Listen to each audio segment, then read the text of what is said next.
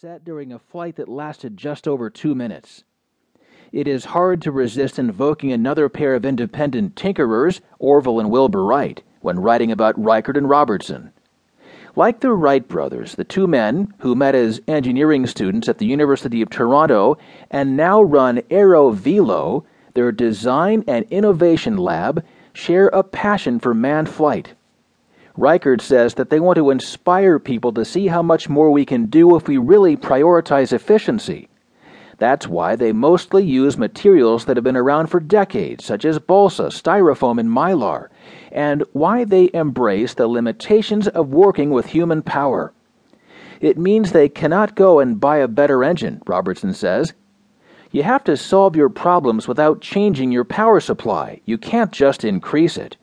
And surely bicycle shop owners Wilbur and Orville would appreciate the central role of the bicycle-powered flapping wing aircraft called an ornithopter.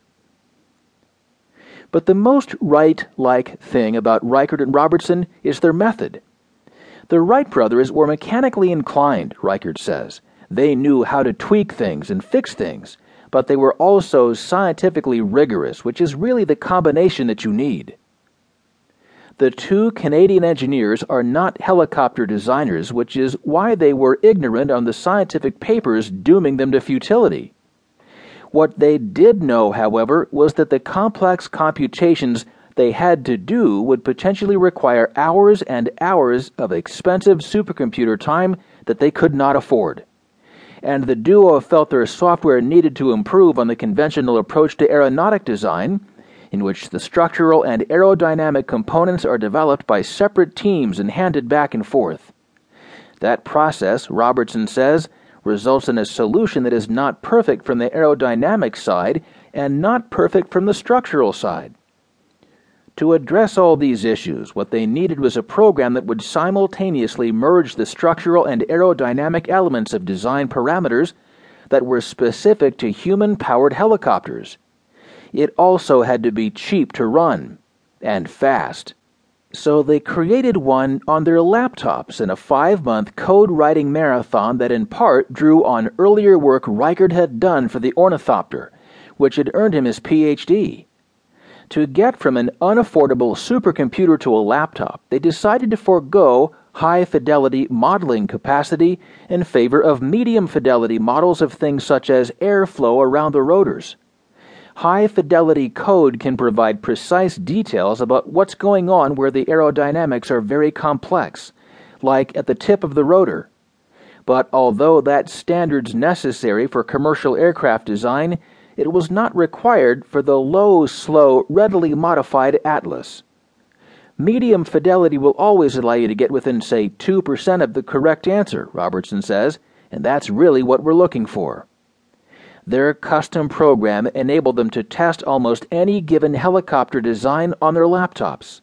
They just plugged in the dozens of variables for a proposed design, such as rotor geometry and the weight, dimensions, and failure modes of the construction materials, such as carbon fiber tubes. The program crunched all those data and, in a matter of minutes, spit out the optimal version of the given aircraft and the minimum amount of power needed to get it airborne. The code's now being used in NASA's software library because the agency liked the way it got very close to the correct answer very quickly. The first design decision Reichert and Robertson made was to go big, long arms and big rotor blades to maximize lift. Watching the video of Atlas's winning flight, its rotors, turning at just 10 revolutions per minute, may seem too slow to be effective. But it is their huge size, not their speed, which supplies the lift that gets the machine off the ground.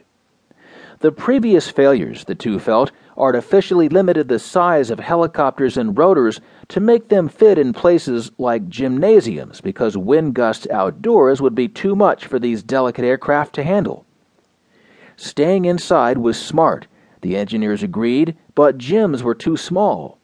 That's how a cavernous old barn north of Toronto and then the soccer center near the same city became the Kitty Hawk of human-powered helicopter flight.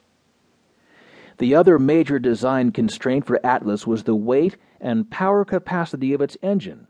Reichert, a shade over 5 feet 10 inches.